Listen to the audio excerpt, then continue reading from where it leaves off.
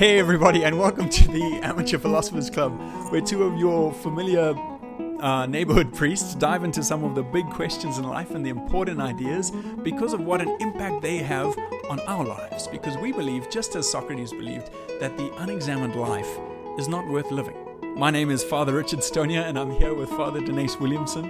And today we're going to be diving into the mystery and the nature of knowing. How is it that we know things, and what is specific or unique about the way that the human person knows things? But before we dive into this fascinating topic, this is a really exciting and interesting and important episode. Father Denise, how are you doing? Hey, Father Richard. Which is also important and maybe not exciting, but at least important. I've got to say, one of the cool things about doing this podcast with you is that getting to know you better the way through from that. Yeah, that's really cool. Oh, yeah, no, likewise, man. I enjoy the engagement. Yeah. And I'm getting also more used to how you look at things and the way that you understand things, which I think is helpful. Hopefully we have a different way of knowing things and explaining things and understanding things that helps people when they listen to it. That maybe if they don't understand the way I explain something, they'll understand the way you explain something, and vice versa. Because I think, as we're going to see, knowledge is both objective and subjective. But it depends on how you understand those terms. Right. Define your terms. This was a big thing for Socrates. He always wanted to make sure before we start talking about what we think things are, we have to know what we mean when we say those things. Well, speaking of which, maybe we can just remind our listeners that last episode we started a new section in our journey of philosophy, in which we're going to be looking at the mystery of man, who he is. Yeah. And we started this section by making a claim that is a bit maybe provocative today, and maybe even a bit like offensive to some, that man is a unique being in this world because he possesses a whole range of powers and activities that have no parallel in the physical world. Yeah. And we said that these two powers are the power of reason and the power of free will. In other words, our power to know things and our power to make free and responsible choices. Yeah. Now, in this episode, we want to examine that a bit further, in more detail. Specifically, the first power, this power of reason. What does it mean to know? Yeah. And we want to go into that a little bit. Sound good? Yeah, it sounds awesome. And I think a good way to almost dispose ourselves to this lesson is to remember the wonder of this. It's like not that we're learning different facts, or we're learning different ways that people have understood the human person and things like that. But no, the human person is a mystery and a marvel. When we start looking closely at these abilities that man has, what knowing is and what willing is, they're marvelous mysteries, and I think that's part of what philosophy is, if not the primary thing of philosophy, is contemplating and getting to know clearer these fantastic mysteries. So the one we're going to be looking at is knowing, and maybe a way to sort of to look at that is when we say knowing, we're not talking about knowing facts, having a great knowledge of things, but the very power that we have to know the world around us. That's such a great point, Father Richard. And I can't emphasize that enough as well. We want to step back, put aside all arguments and controversies and politics and stuff. We just want to step back and look at this amazing power of knowing. And I think the best way to frame our discussion is to think of knowing as a kind of communication. Okay. In other words, to think of this power of knowing things as a kind of entering into relation with the world. Yeah, okay. We've spoken about this before, and I think communication it does help that but there's something about communication that also implies equality, it's two-way. It's two-way. Yeah. Whereas, so maybe it's just that aspect of communication that's like that interaction or that coming into contact with the world. Okay. I'm really happy with that. Those are two great terms there. So knowledge is a kind of interaction, or it's a kind of coming into contact with the world. With the world around us. And in fact, the author of the book we're looking at, Daniel Sullivan, that is one of the ways that he describes the uniqueness of knowing is in terms of contact with the world. And he contrasts it, or he compares it with the different ways that different things, other things in the world, have contact with the world around them. So let's take a look at them. Let's go through that sort of hierarchy of things and show why it's a hierarchy in terms of this aspect of being in contact with the world around us. Like starting with the most simple things, like the minerals, like rocks, and those kind of things. Like what kind of contact do they have with the world around them, and we'll move up from there. So we see, like in our physical world, everything is in movement and change. Yeah. And so, like one of the most characteristic things is that different things will come into contact with other things. Yeah. And this happens all the time. Yeah. Right? Chemical reactions, particles bouncing against other particles. Yeah. Asteroids crashing into planets, Yeah. etc., right? Things are in motion, and they bump up against each other, and they come into contact. Yeah. But like this kind of contact that we're talking about is it's a pretty insignificant and momentary contact, because they bump into each other, and then that's it. Then they go on their way. Maybe something is deviated off course. So the interaction they have is pretty minimal and superficial. Yeah. Okay. Superficial in terms of just to do with the surface of the thing. Yeah. So, for example, if we look at it from the perspective of the rock, like if we say, okay, here's rock, and he has contact with another rock, the contact that they have it has an effect on him, but it's only on the surface. It's a physical. The only contact he has with the world around him, or with another rock, is a physical contact. So what we're saying is that the possibilities that our poor rock has of interacting with this great universe are fairly limited. And physical and superficial. And look, okay, there are other kinds of contact too, which inanimate things can have. For example, we see that elements, when they come together, form compounds. So let's take hydrogen and oxygen. If they come into contact with one another, not only is there like a coming close to each other, but they also happen to interact to form a new substance, a new thing, water, H2O. Yeah. And that's already a new and higher kind of contact, because what's happening here is not just a mere physical approaching, but they come together to form a new thing, because out of this union you have water. You have a new thing, yeah. Right? But already what you see in this kind of contact, this new interaction, is that the hydrogen and the oxygen cease to be. Yeah. Right. So in this new contact, they are kind of destroyed, and a third thing comes into being. Okay, the only contact that inanimate things have with the world is physical and on the surface of them, unless they actually merge with the thing. But when they merge with the thing, they lose their own identity, and they become a third thing. So that kind of that's an interesting kind of contact, because you risk losing your identity as a element, but it's a possibility, right? Yeah. But look, there are even more kinds of contact that we see amongst the plants, like the lowest living forms. Yeah. Because in addition to all these physical kinds of possibilities of contact that we've mentioned, plants have another way of entering in relation with the world around them, and that is through the power of assimilation. Okay. In other words, their power to nourish themselves, to feed themselves. Okay. Right? Because like when a plant puts its roots in the ground and it's like sucks in all the nutrients and stuff, it's interacting with its world. Yeah. Okay. And it's taking in all these elements and nutrients. And the cool thing is, it's taking in these things and it's breaking them down to feed itself. Yeah.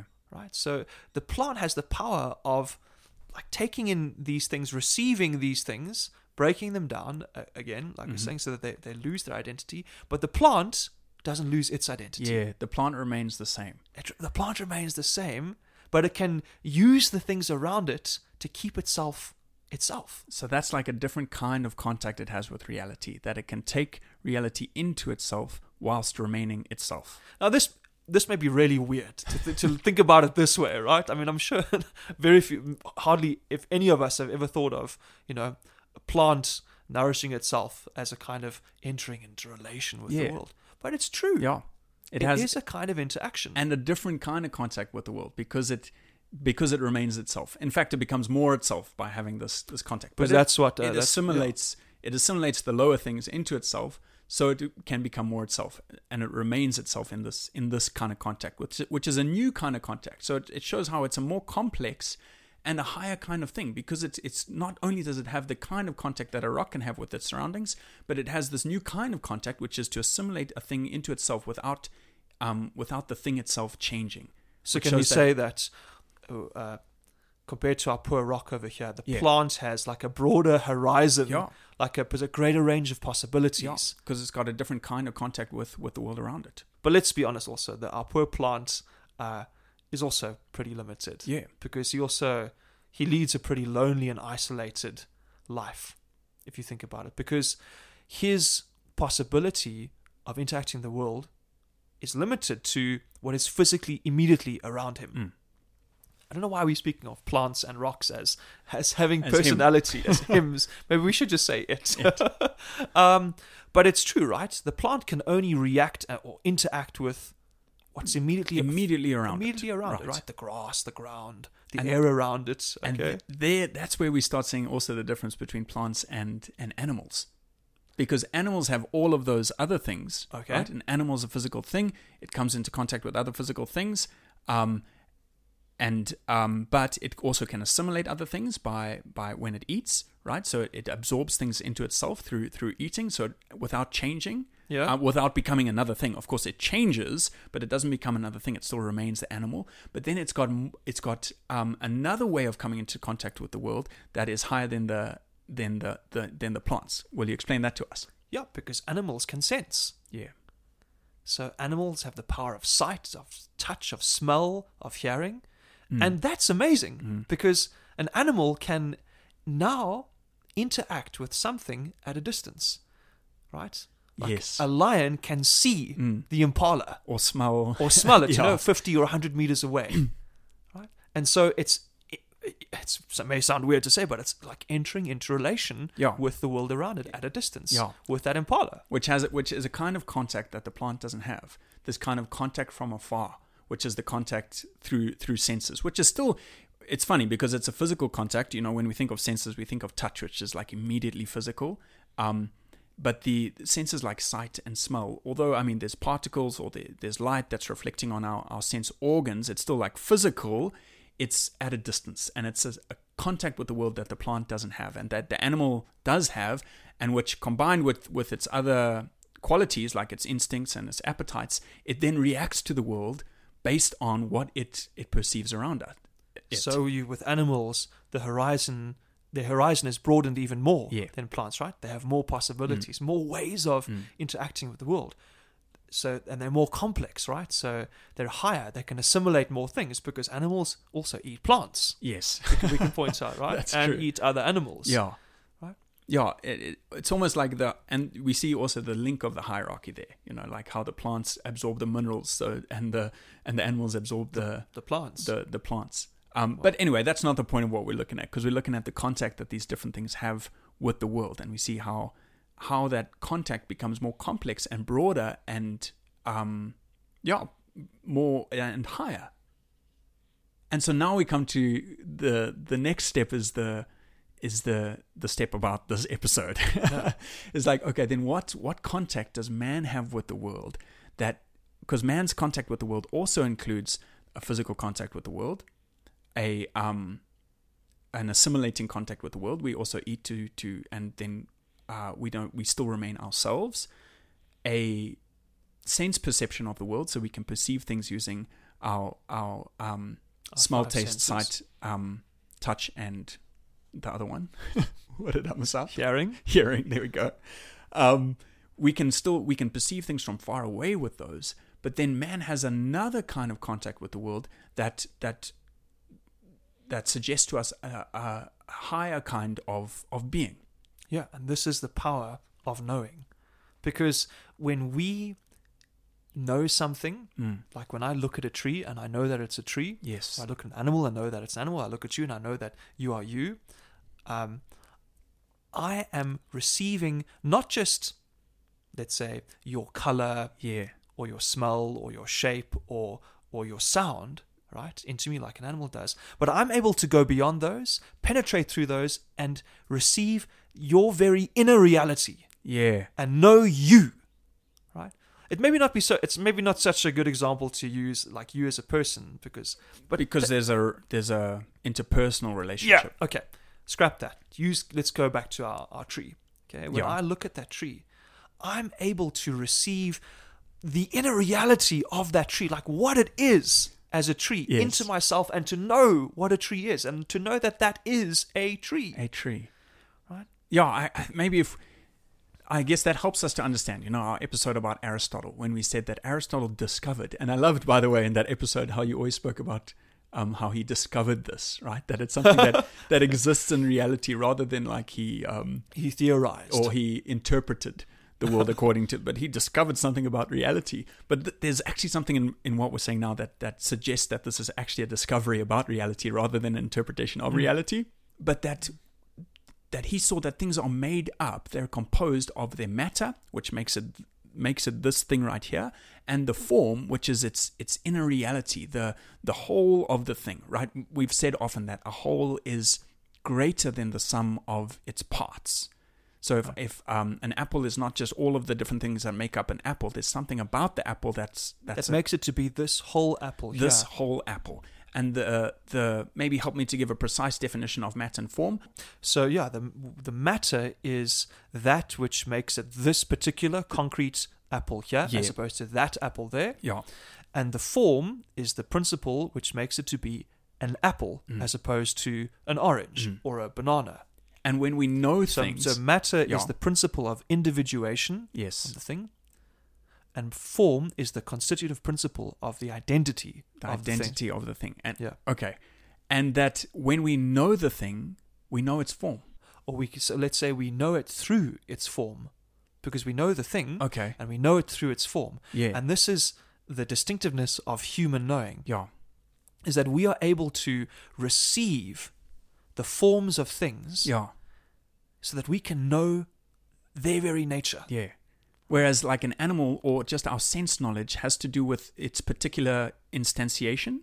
Could you say with the matter of the thing? So they're receiving the forms of things, but they're receiving the sensible form. So there's this color, this smell, this sound, and so forth. Now we receive those too because we have senses. Yeah. But in addition to that, we can receive the very substantial form of the thing. What makes it to be this kind of thing? So when I know the form, when I know the thing through its form, and I develop in my mind, and I conceive in my mind an idea of the thing, that is a way of knowing the thing that goes beyond what I can know about it just through my senses. Through my senses, absolutely. That shows us the uniqueness of man, that we have this power, this way of receiving things that other creatures, other beings don't have. Yeah. This new way of entering into relation with the world, that we can receive the forms of things. And there's something interesting there about the immateriality of this process. Like, for example, if you when a plant absorbs nutrients and it still remains itself, there's a physical interaction that happens there, right? There's a change that happens to the thing it's absorbing and a change that happens to the plant, even though the plant still remains itself. Correct. Or when an animal eats something, right? But when we know something, for example, if I see before me like a delicious Prego roll, right? Let's say when I eat the Prego roll disappears. It ceases to be. It's broken down. It's broken down and digested, it's assimilated. And becomes you. Becomes me. It's assimilated into me. Prego roll becomes Father Richard, right? That is a true and accurate statement. Yeah. It's almost lunchtime. I'm getting hungry now. I can see what's on your mind. And so when Prego roll becomes me, I assimilate it into me. There's a change. There's a physical change in both of us. But when I'm just looking at the Prego roll before me, and I know, and I perceive it with all my senses, it smells good, and you know it. But I also know what it is in terms of what a Prego roll is. as a universal. And it's I know a Prego roll and not like, I don't know, so broccoli and cauliflower. Yeah, or any other kind of food. It's like, okay, this Prego roll right here. But that process of knowing the thing, I assimilate the thing in my mind. Like it starts. You take it into your mind. Take it into my mind. You receive it. Yeah, I'm like, have this contact with the thing that's purely mental. That I've got now like an idea of the thing, and not just the fact that I'm seeing the thing, but I have an idea of the thing that's in my mind that doesn't change the thing itself. So there's a change that happens in me because I now have the idea of this Prego roll right here. Right, I've sensed it with my senses, and I've abstracted its form. We'll speak about abstraction, in fact, in next week's episode. But I know I know what this Prego roll is. Knowing it has created this idea of both Prego roll and this Prego roll in my mind. So I've got this new thing. I've got these new ideas, these concepts in my mind, which have changed me, not in a physical way. Like I haven't eaten the thing yet. It hasn't changed me in a physical way, only in an intellectual way, and it hasn't changed the thing. Wow. Is that a way of understanding knowing? Why knowing is different is a way of assimilating, but immaterially. Like it's an immaterial assimilation of the thing. So I take the thing into myself in some way, but the thing hasn't changed, and I don't change physically, but the thing really does exist now in a different way in my mind because I've got the idea of it in my mind. You have the idea? Because I can know the form of it. Correct me if I'm wrong here. Because the form is in the thing, right? It's one of the principal constituents of the thing. Everything is made up of matter and form. Mm-hmm. When I know the sensible forms through my senses, but I also know the form of the thing through my intellect. Mm-hmm. And when in my mind, I've now got the form of the thing in my mind. Right, so there's some way that the form of the thing is in the thing, and it's in my mind. And you're saying that the Prego's in your mind because you have an idea of it, and your mind is in you. Right? Yes, form exists in the thing, and form exists in my mind as an idea of the thing. Is that an accurate way of... I'm just trying to explain how I can know the thing doesn't change, and it actually exists. Something of the thing exists now in my mind, and the thing that exists in my mind and in the thing is its form. Is that accurate? I think so too, yeah. Okay. We can say that one and the same form exists individually or individually in the thing and universally in the mind. Okay. So when I know something with my mind, I give it a new intentional existence. Yeah. And by intentional here, I mean inside the mind. Yeah. In other words, the things that exist outside of the world really exist. Mm-hmm. And when I know them, when I come into contact with them by knowing them, I give them, in my act of knowing them, mm-hmm. I am giving them a new existence in my mind. Okay. And it's one and the same thing. Yes. That is outside my mind and in my mind. Yeah. In virtue of which I say I know them. Yeah. Just that the way they exist in my mind now is different to the way they exist out there. Yeah. Because what exists out there are individual Pregos, individual apples, individual trees. What exists in my mind are the concepts of these things, which are universal. Apple, Prego, tree, or appleness, Prego-ness, whatever that is. Yeah. And tree-ness, so to speak. We can say, so just following on that train of thought there, that the human mind is able to rise above the material conditions of things and able to know them. And the particular instantiations. So knowledge is receiving the form of something else. That's amazing. Because, and what like you said there, is when you receive the form of something else, that thing hasn't changed, but it has come to be in a new way because it's come to be in your mind. What did you say? It's intentional existence? Intentional existence and, let's say, physical existence. Okay, so that's the two kinds of existence, that you actually bring a thing into existence when you know it. Right. In a way that is different to the way it exists out there. It exists now in its intentional existence. Now, this is interesting, because St. Thomas says a really interesting thing that's hard to get one's head around. You will be able to say it better than I can. You know that when you know something, you know it as knowing something is knowing something as other. What's that quote? Right. So we're talking about knowledge as receiving the form of something. Okay. And St. Thomas says... And when you receive that form, it comes into a new kind of existence. It's birthed into a new existence. There's in your mind. Conceive the idea. You conceive the idea. So knowledge, in its broadest sense, is receiving the form of something, even becoming the other thing as other.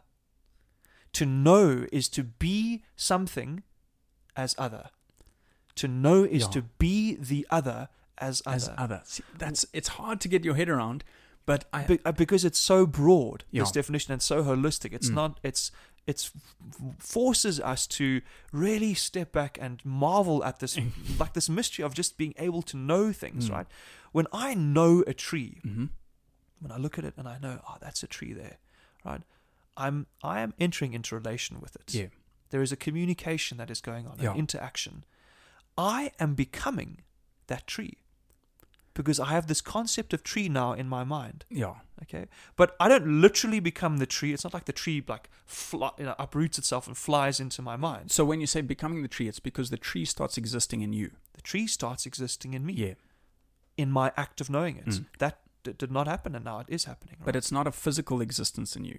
Certainly not. Like you're saying, you feel the tree. I don't feel the tree now like in my head. No. Yeah. But the tree is there because I'm knowing it. So when I know something, I'm receiving that thing's form into me. Yes. My mind is formed with that. I conceive, I give birth to that concept. I become that thing. You become that thing. Without ceasing to be myself. Yes. And without that thing becoming me. Because my mind is ready to receive the forms of all these things, whatever I look at and whatever I want to know.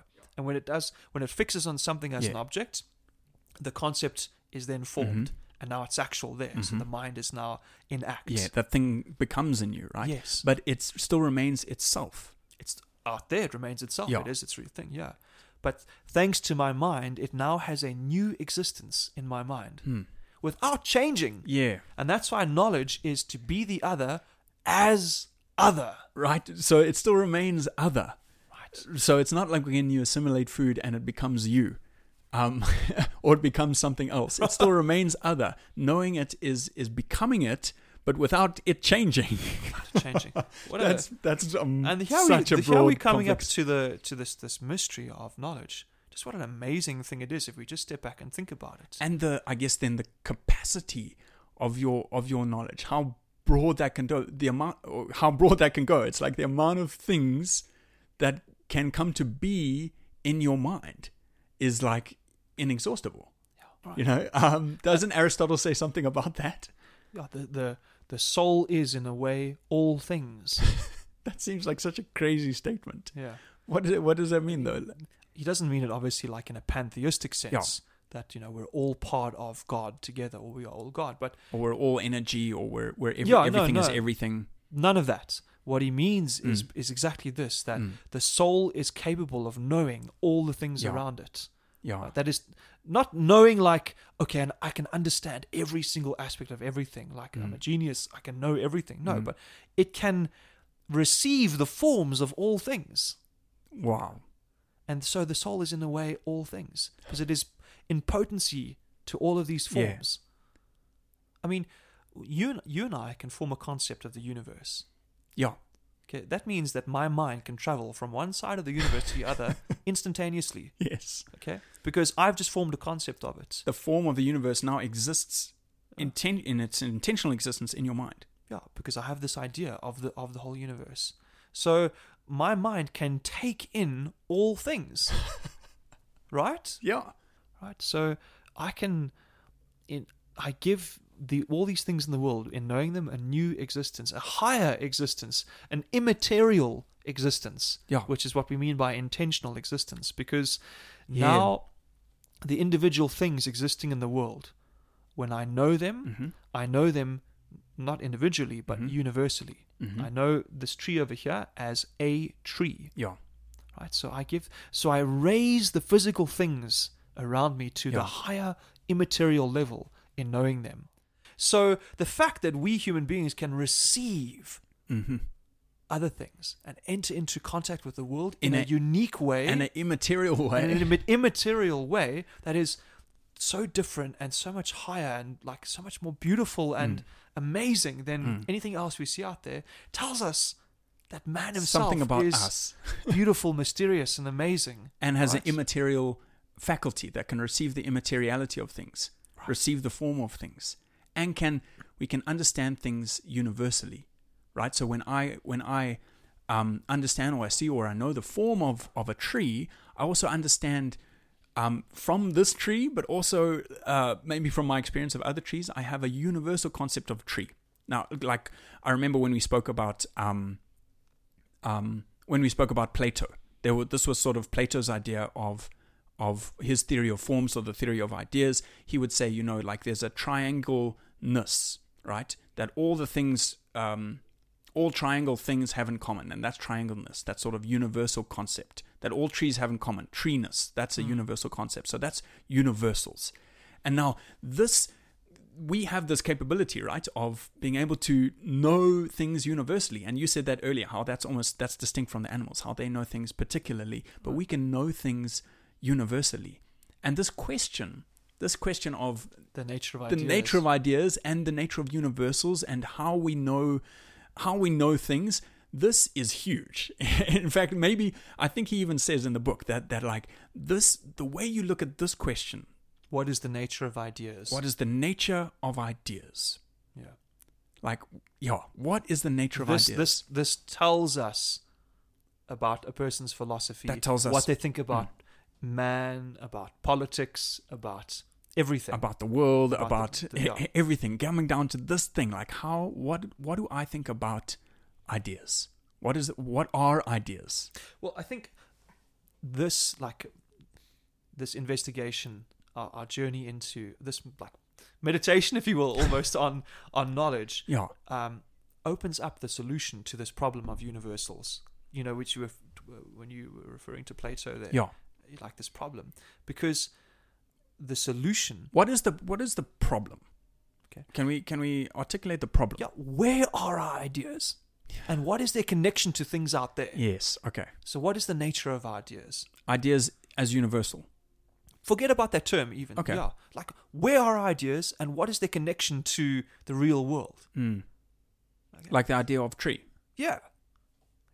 And or man, or triangle. Any idea that we have, any universal idea. And Aristotle's doctrine of intentional existence is the solution to this problem. Okay.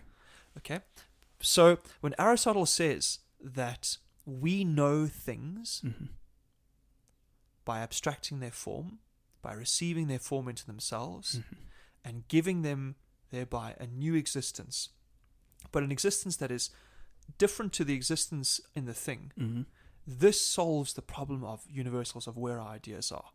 Because it says that we know things by means of our ideas. Yeah. So the ideas we have of things are real in our minds, but they are not outside in the world out there like Plato thought. Yeah. So in other words, the concept of triangleness exists in my mind. Yeah. Because I understand triangleness by understanding a triangle. Yeah. And my mind forms the concept of triangularity. Yeah. And that's where this concept is. So the universal, it comes from the intentional existence of the forms. Correct. But it has its foundation in things. In the things in themselves, because the form actually is in the thing. So the universal exists in the mind and has the foundation in things. So when I see a triangle, I see its form, and I give that form of triangle a new existence in my mind called triangularity or triangleness. Yeah. And that is a new existence because now it's universal. Yeah. And I indicate that by making it an abstract noun, triangleness, triangularity. But that's as far as this triangularity exists. It exists in my mind, but it's not wholly disconnected from the triangle, obviously, because I get the idea from that triangle there. Okay. Now,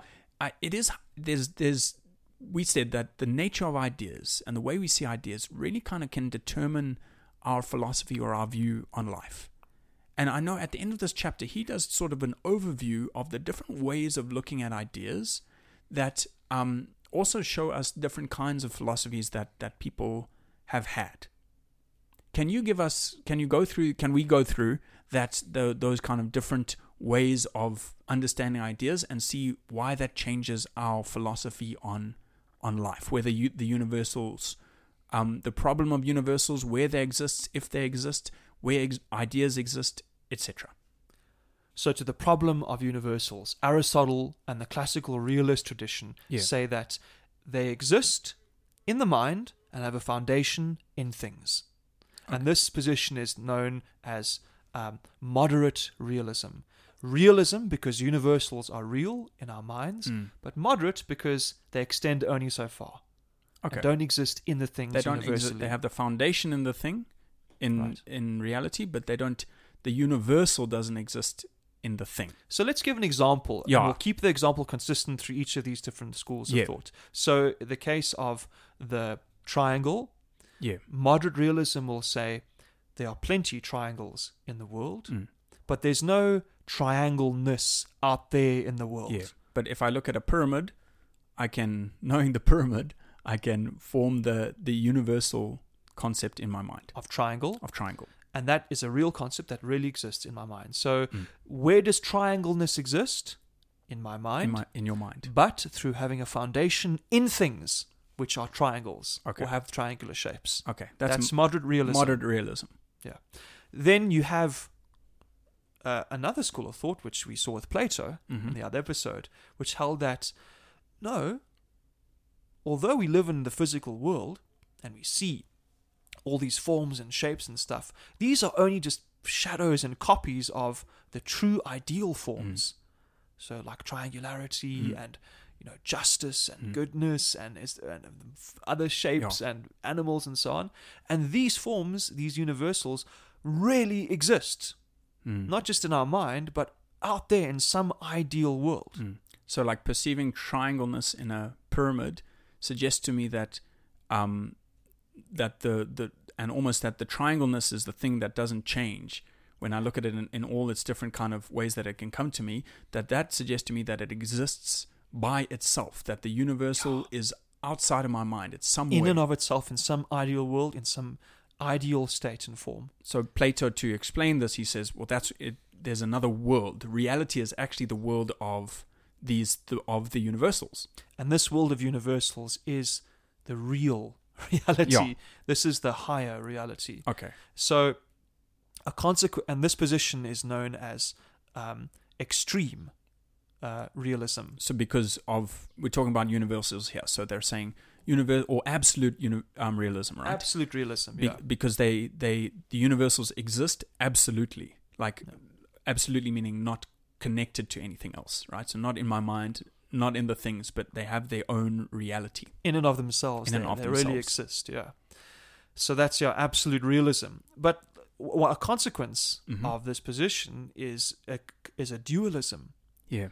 Right? In other words, we're positing that there are two realities or two worlds. And right? you end up having almost to deny or give little value to the world around us. To the physical world. To the physical world. Right. Oh yeah, because all the universals are they're in the perfect idea. That's the perfect and ideal world, which is immaterial world. Which is the immaterial world. So you necessarily come up to a dualism. You have to say there's a spirit world and a physical world. The spiritual world is the higher and the better one. Yeah, and then that dualism, it carries over even into the view of man, right?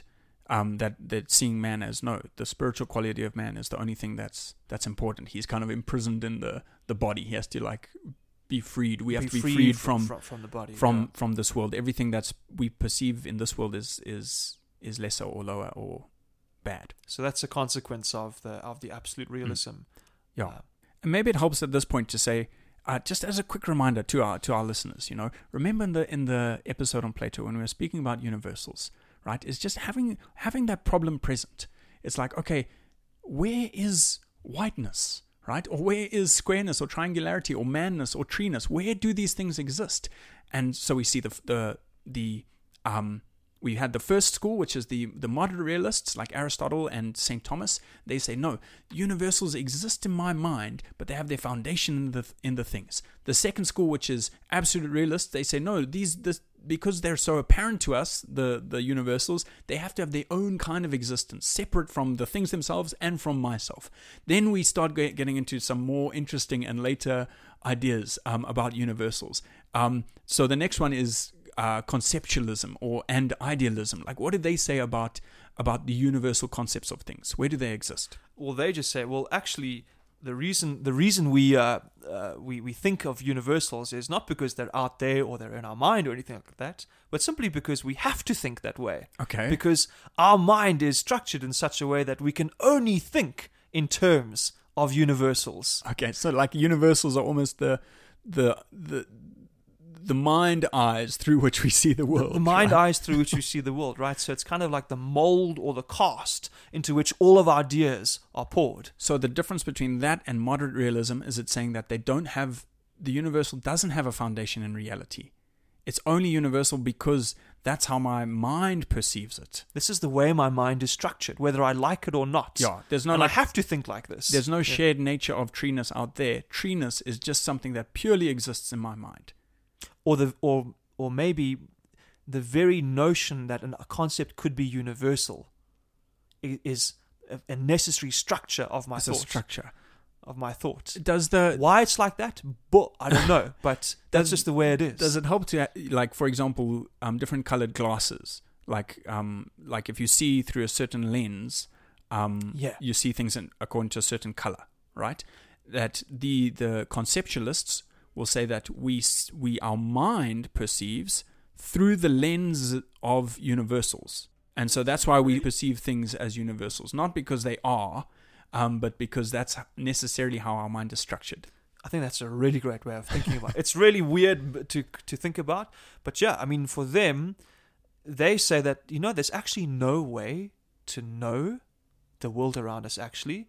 We can't really know things in themselves because what's happening in this act of knowing is that we are receiving all this information through our senses. Yeah. But from what we have no idea. Yeah. But this information gets processed and sorted and structured according to the software in our mind that's preloaded. Yeah. It's like when you buy like a phone, do you an Android or iPhone, you can't change the OS, that's it. Well, our minds are kind of like that, you've got Android loaded on and that's the way it is. And so you process all this information and you sort it into these concepts, these universals. Brilliant. But so they're saying that the software that's what the universals are. Yeah. Are the categories or the molds or the things through which, the software through which those sense perceptions come, and then they form the ideas in our mind.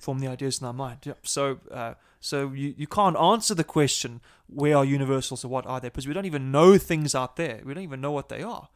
Okay, that's fascinating. I know we can't explain his thought right now, but this is basically what Immanuel Kant taught, right? Yeah, great and really important philosopher who lived in the 18th century.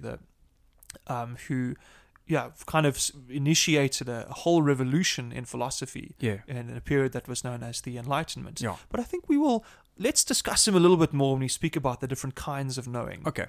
Yeah. Okay.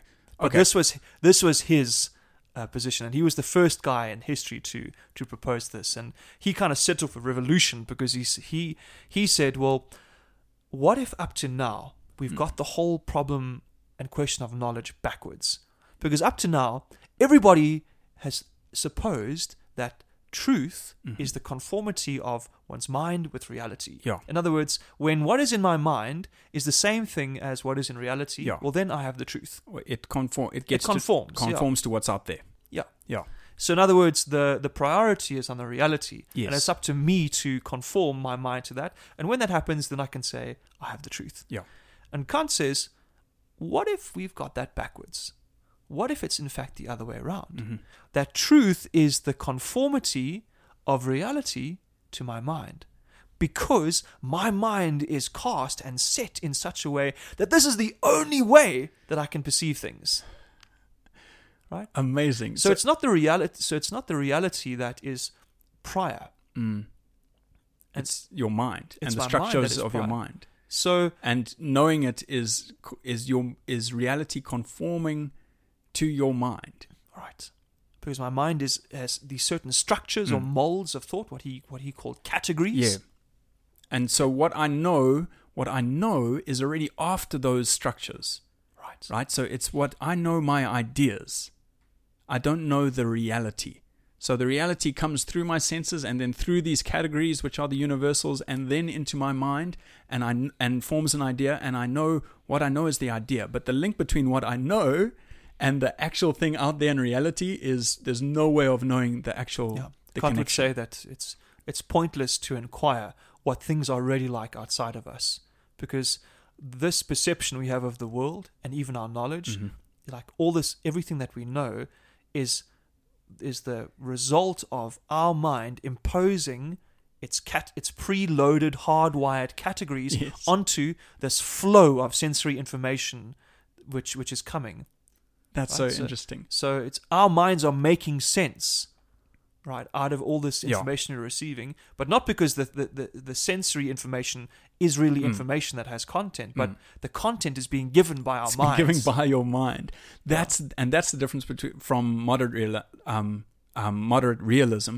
Is it said it's that the content, the universal, is given by your mind. It doesn't have a foundation in the thing because we have no kind of conceptual contact with the thing. Whereas moderate realism says it's one and the same form that exists in the thing and in the mind, except in the thing individually and in the mind universally. In the thing, I want to say in the mind intentionally, in the thing physically. Yeah. Okay. Absolutely. And then the next sort of step there from conceptualism and from these is the followers of Kant said that, well, what I know is not founded in reality, but through the software that my mind knows, and what I know is actually the idea, then they went a step further and they said, no, the only thing that exists is the idea, correct? Then discard all the sensory information, what Kant called the noumenon, right? And let's just focus on what is inside our mind. This is what is only real. The idea, and that's why they're called idealists. Idealists. Okay. Fascinating. Then there's one more category. Look, we're obviously just doing little brushstrokes of these thoughts, but it gives us an idea of, well, how have different people thought about universals, and why is the first category the most convincing? We'll maybe end with that. But there's one more philosophical system to look at universals, and this is a view that says, well, this whole notion of universals and concepts is actually nonsense, because all we really know are individual sense impressions and images, right? And this is called nominalism. So universals are just names, puffs of air, wisps of smoke. They're just names we give to things, but there's no real concept of treeness or triangularity or animalness or justice and things like that. Just a name we give to various sense impressions that we have and images in our mind. So when I say that is a triangle or that is a tree, those are just the only thing that's real there is the fact that I've given it a name. Right. The universal, the concept of treeness or triangleness doesn't exist. It doesn't exist in the thing. It has no foundation in the thing. It doesn't exist in my mind as like a universal. It doesn't exist in its own world, but it's just a just like a sign, a placeholder. Yeah, that we use out of convention.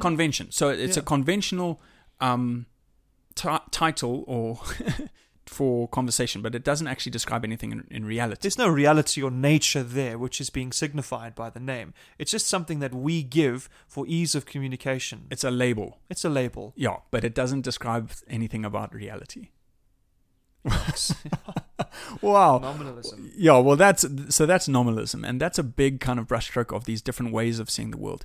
All right, so to conclude this it really is, it's a really important chapter, and we've just done these brushstrokes of these different ways of seeing the world and huge philosophers and different philosophies, and I know there's a really helpful kind of summary at the end of this chapter which we can just read out. But before that, maybe, obviously we're going to go into this as we go through the podcast, because we believe that moderate realism, that is to say that the universal exists, it really exists in your mind, and it has true foundation in the reality itself, that we actually know the reality, that we believe that this is the most convincing and in fact the most true position.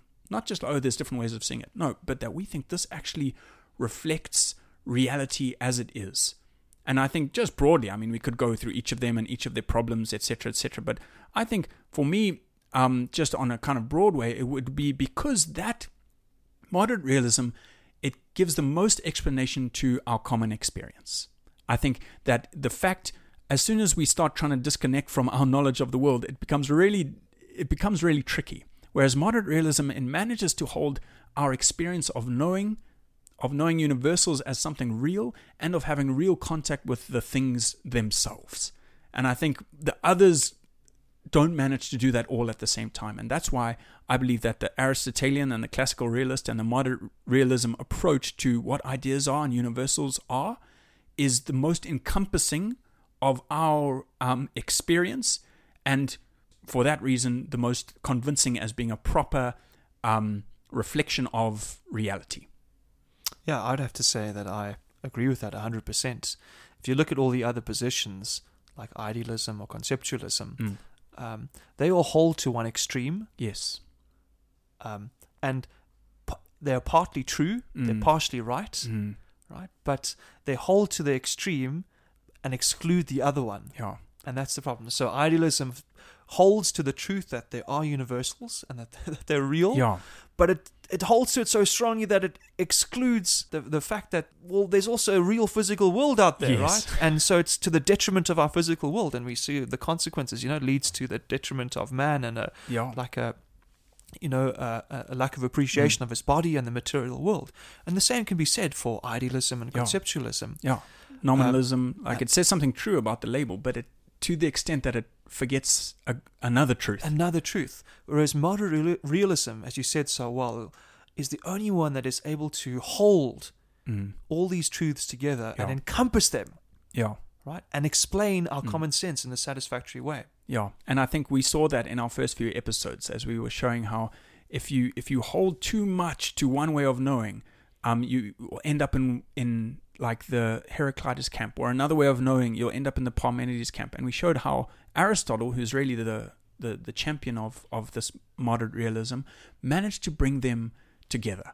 And that this way of seeing ideas and the universals continues to be the way of seeing that explains the most of our experience and the most of our common knowledge in the most, let's say, encompassing way. Okay. The most holistic, we say? Yeah. And that's why it's such a satisfying philosophy, because it encompasses reality and common experience. And that's why it helps us it engages us in that mission of the philosopher who wants to wonder at things, right? It's hard to wonder at things when you stop thinking they exist.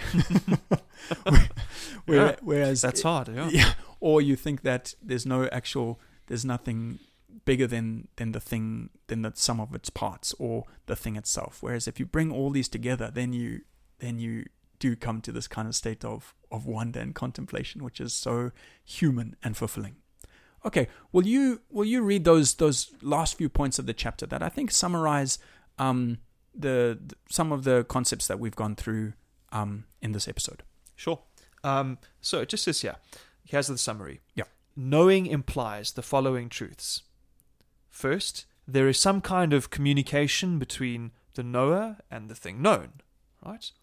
Second, things communicate in accordance with their nature, because what is received in the mode of the receiver. Third, change in material beings always means a new physical determination. So, water comes from the hydrogen and oxygen fusing, so there's a new physical determination. 4, the change of knowing is an immaterial change, because in the act of knowing, the thing I know does not change. It remains what it is. But when I let's say, eat a cheeseburger, the cheeseburger ceases to be. But when I know it, it doesn't. 5, sensible forms are received immaterially, but under the conditions of matter. Sense knowledge is therefore always individual in its mode. So while animals can know things through their senses and we said that this was superior to physical changes, still their knowledge is in the conditions of matter, because everything that is sensed through the sense organ, so the sensation is individual. Number 6, intelligible forms are received immaterially and apart from the conditions of matter, since there is no matter in the intellect. Intellectual knowledge is therefore always universal in its mode. So the soul is open to all things and can receive all forms, even the very form of the universe itself. And this is a sign that it sits above all material things and is immaterial in nature because of the immateriality of knowledge. And it's universal in nature. Because it's not connected to the material individual instance of that thing. So whenever we see particular, we think matter.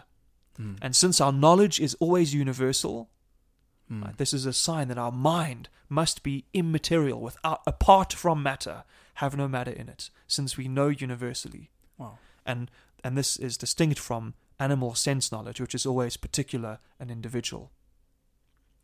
Number 7, the knower becomes the thing known, taking in the form according to the conditions proper to existence in sense power or intellect. The knower becomes the thing known. This most beautiful and intimate form of communication and relation. Right? So, to know is to receive the form of the other, to be the other as other. And finally, the form of the thing known is universal in the intellect, but individual in the object. This position is known as moderate realism. The opposed positions are absolute realism, conceptualism, and nominalism. Wow, that's a fantastic summary to a fantastic conversation. Thanks so much for this conversation. It's been a wild ride.